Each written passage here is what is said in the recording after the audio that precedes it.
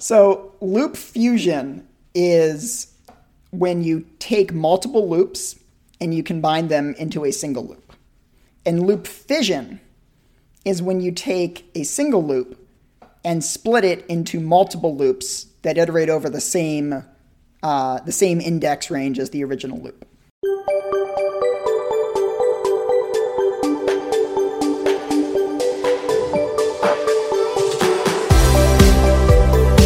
Welcome to ADSP, the podcast, episode 51, recorded on November 5th, 2021. My name is Connor, and today with my co-host Bryce, we talk about the difference between efficiency and speed. Now, listener, strap in for Bryce's explanation of the difference between efficiency and speed. And I'll give a little 30-second intro. A couple episodes ago on, I think it was the combinatory logic episode, I was saying how if you fuse, two algorithms into one using combinators, you're going to end up with faster code because doing a minimum element and maximum element separately versus, min-max element, which Ben Dean very, astutely pointed out that, you're never actually going to match that because the performance of min-max element has 3/2n operations, which a fused one is still going to have 2n. But anyways, that's besides the point. But thank you, Ben, for clarifying that. Bryce pointed out that, it'll be twice as efficient, but not necessarily twice as fast. And in that episode, I think in listening back to it, I don't think I fully grokked what Bryce meant by that. So now enter Bryce with his elaboration on efficiency versus speed. Yeah. So I like to think of this as, I'm not surprised that we are coming at this from different angles, because I think you are much more of a theorist, pure computer scientist, whereas I am much more of a software engineer, and maybe that's even too haughty a title, like a software plumber. I sort of come at it from the grounds up, how does this thing actually run and work in production, whereas you're much more the person to think about, the whiteboard solution. And that's not meant as a dig. It's not meant as it's a little bit of a dig. But so let's start off with an argument that I know you will find compelling because I've made it before, which is the question of efficiency when it comes to parallelization. So we've told this story a few times on the podcast, but once on a drive from the South San Francisco Bay up to San Francisco, I explained to Connor how you could parallelize an inclusive scan. And the reason that Connor thought that it could not be parallelized is because Connor was thinking about parallelizing the most efficient version of a scan algorithm. And I explained to him how you could implement a parallel scan that is work inefficient. That is, it's less efficient. It does more operations than a serial scan. But it doesn't matter that it does more operations because they can be done in parallel. So, if you do in work in serial for some algorithm, and you can parallelize it, and parallelizing it means that you actually end up doing 2 times n work. That might be perfectly okay, because you can, if your goal is to get an answer faster, it doesn't matter if you're doing more work. If that work can be done quicker because it's being done across multiple threads. So you understand that argument. Yes, you understand that in the case of thread parallelism, being inefficient might be faster. Correct, yes. Okay. 100% on board. But the thing is, that applies to almost every case that we encounter in the field, because even when you're programming for a single thread, the hardware that you are running on is still actually parallel under the hood. There is a part of your processor that loads data. There's a part of your processor that fetches instructions, that decodes instructions. There's a part of your processor that does adds. There's a part that does multiplies, et cetera, et cetera. Those parts can run in parallel. And so on every modern processor, your single-threaded code is actually being parallelized under the hood at a level that you don't really see, in that the actual things that need to happen to make that serial thread, the serial set of operations that you want to do to make that actually execute, those things don't strictly happen in order, and some of them are overlapped and asynchronous. And so then again, we get to this idea that in some cases, things that are less efficient might actually be faster, because efficiency isn't really our goal. Our goal is time to execution. So let's move on to this particular case of loop fusion and loop fission. Do you know what those terms mean?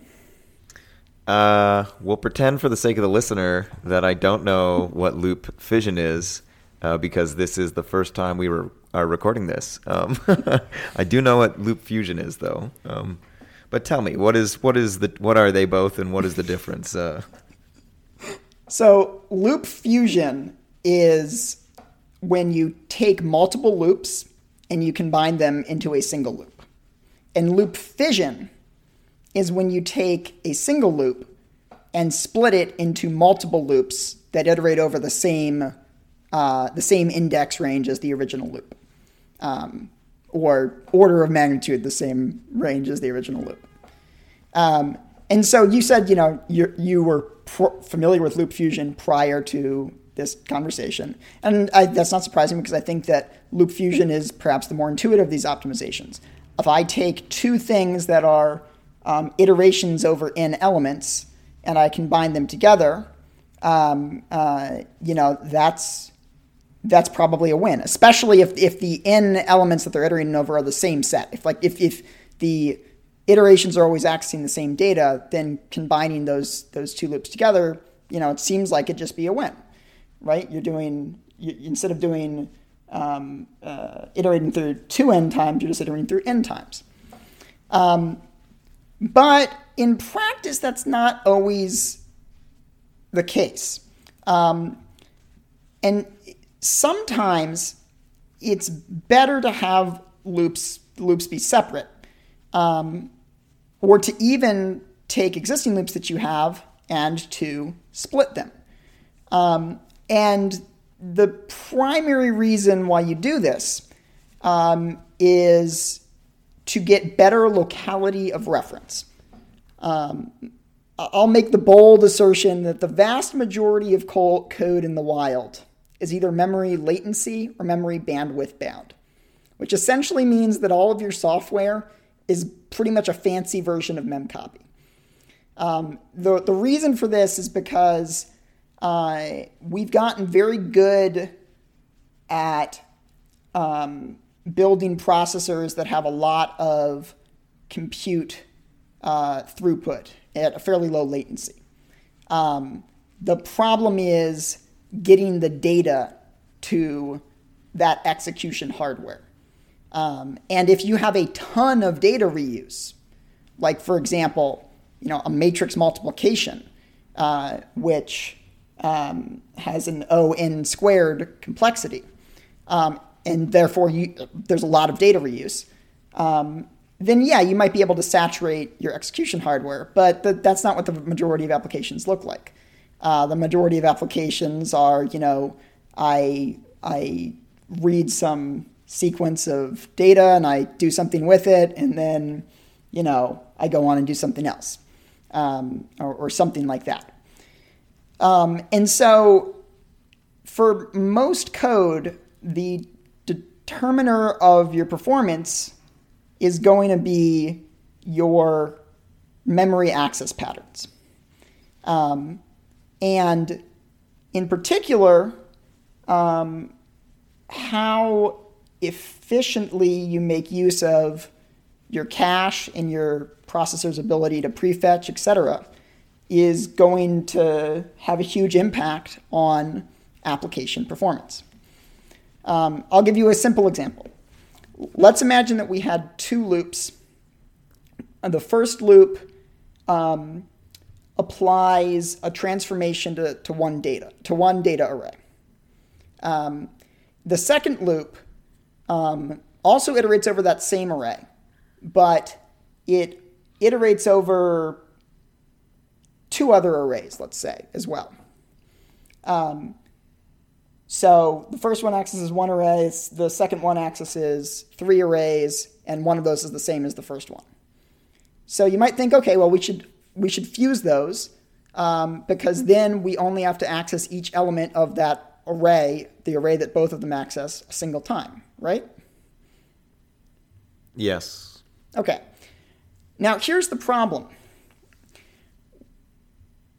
When you fuse those loops, you might end up disrupting your memory access patterns. So one thing that you might end up doing is you might cause memory accesses that would previously hit in the cache to no longer hit in the cache.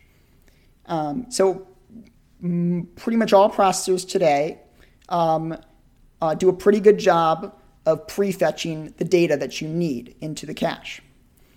And if you combine those two loops, now we have to prefetch even more data. And because of that, it's possible that that we might have cache misses instead of going through the cache. So maybe that first loop, which just accessed the one array, maybe that loop was actually like really optimal, and that loop, the compiler and the processor were going to always ensure that all of the data was prefetched before each iteration, and so it would always run out of cache and it'd be super fast. But by combining it with the second loop, now you're going to have a cache miss every time, and that's going to make your code run slower. And of course, this is even more likely to occur if you have loops that have completely unrelated data that you try to fuse together, because then there's really no data reuse. You're just increasing the pressure on the cache of how many different things do I need to fit in the cache, with no real reuse between the two. But there's another thing that can happen too, which is a larger loop body can have increased register pressure. And you should really think about registers as being like an even faster type of cache. Let's say you got like a processor that has like 6 registers. Well, if each loop iteration only needs 6 temporary variables for its operations, then that's great. You never have to go to stack memory. Stack memory is always going to be slower than registers. Hopefully your stack will be in cache. It usually is. But on a processor like a GPU, the difference in memory bandwidth and latency between registers and even the first tier of cache is pretty bad. Like on a GPU, spilling to stack is like really not good. You never want to do that. And that's why there's like a ton of registers on GPUs so that you can avoid doing that. So by combining those two loops, you might have caused operations that previously did not spill to the stack to have to spill to the stack. And that will mean that there is more main memory traffic. And also that there are more things that need to be stored in the cache. And therefore, there's less room in the cache for the data arrays that you're accessing through. And there's another thing that can happen. So as I said, the modern processors are pretty good at prefetching all your data. And one of the ways that they do this is they look at your access patterns and they can figure out linear and strided access patterns. They can be like, oh yeah, like the last 10 iterations, you accessed this chunk of memory sequentially, or you accessed this chunk of memory with some fixed stride between each access. And so I better just assume that you're going to continue accessing that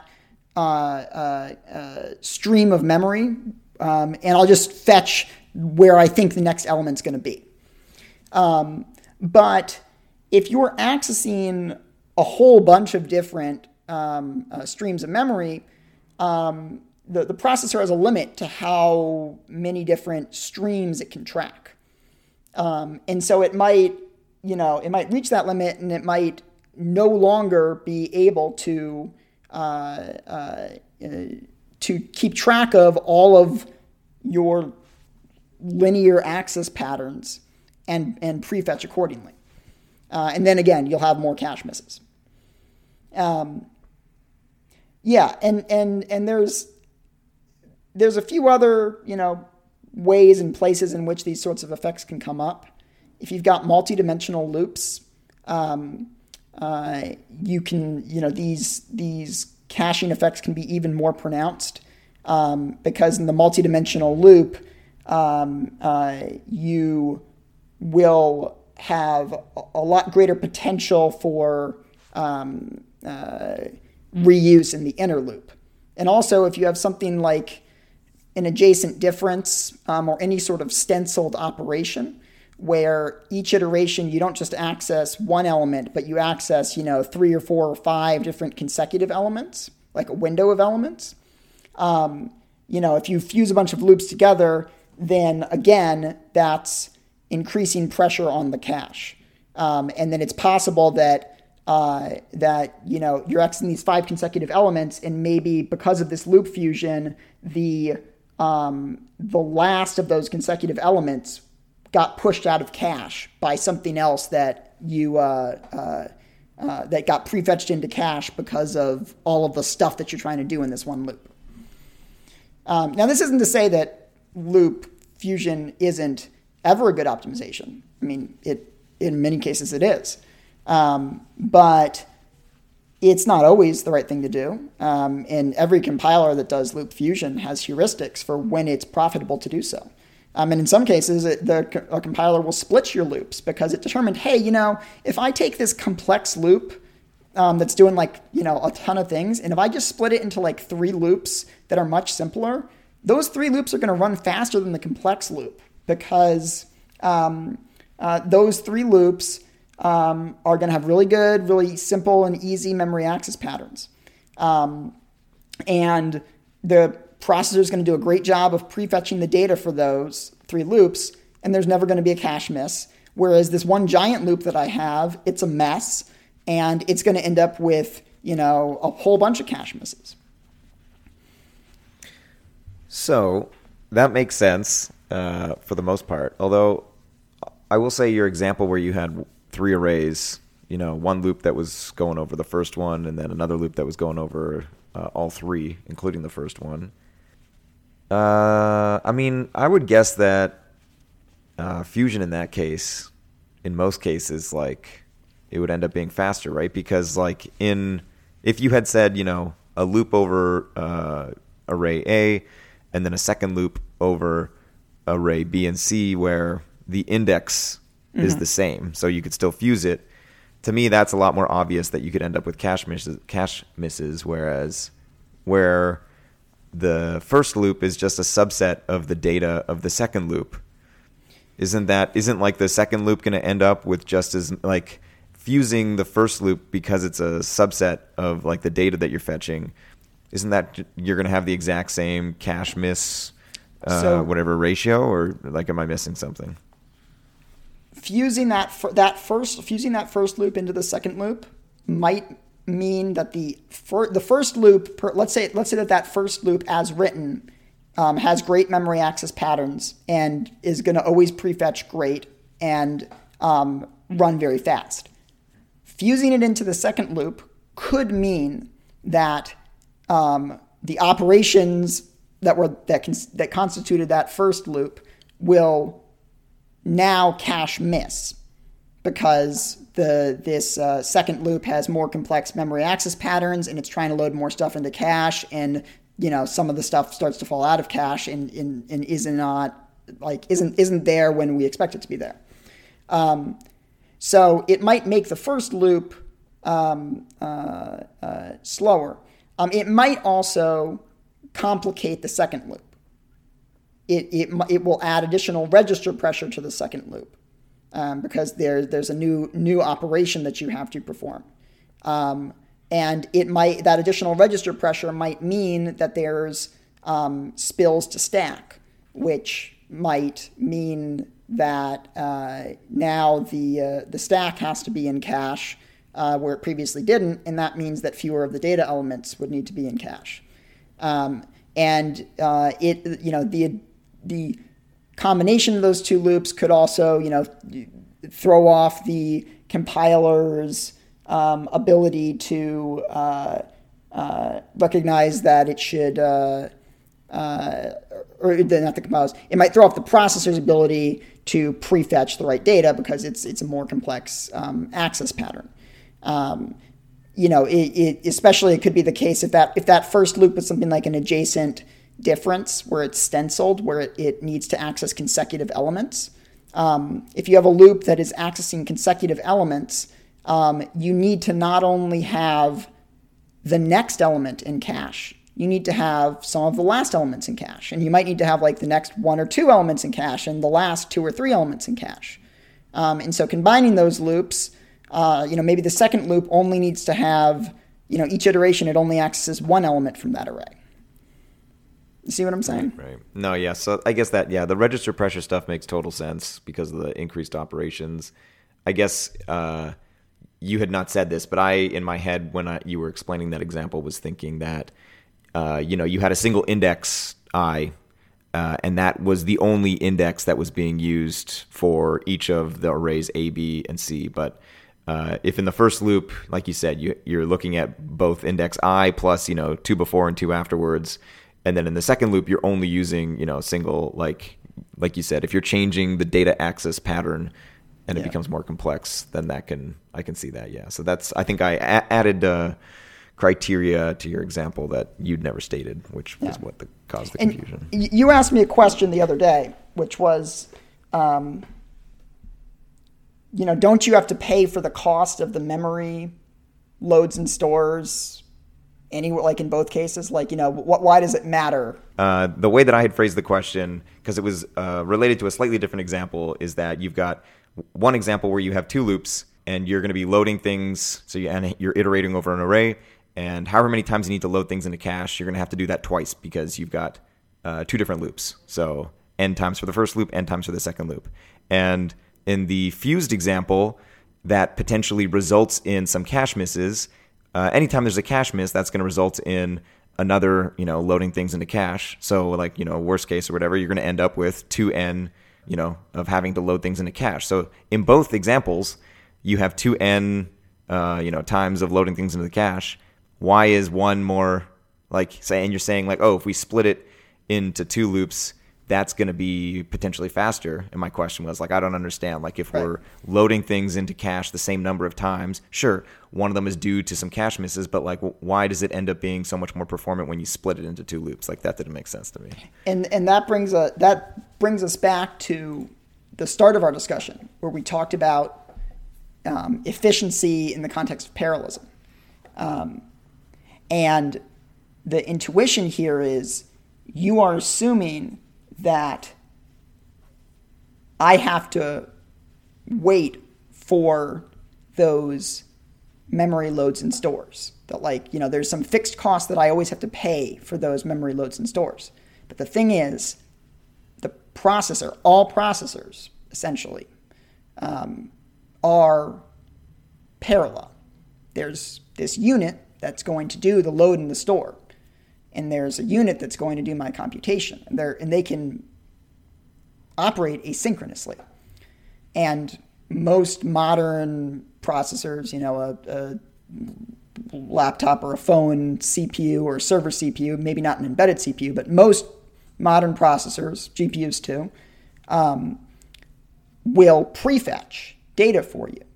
And many of them do this thing called out-of-order execution. And what that means is that in the best case, yes, you have to, pay the cost for that load and store, but it's hidden from you because the processor has started that load before the data was needed. Like, let's say that load takes a minute. Okay, let's say it takes a minute to load from main memory every time you do it. I don't care about that minute if the processor initiated the load a minute before I needed it.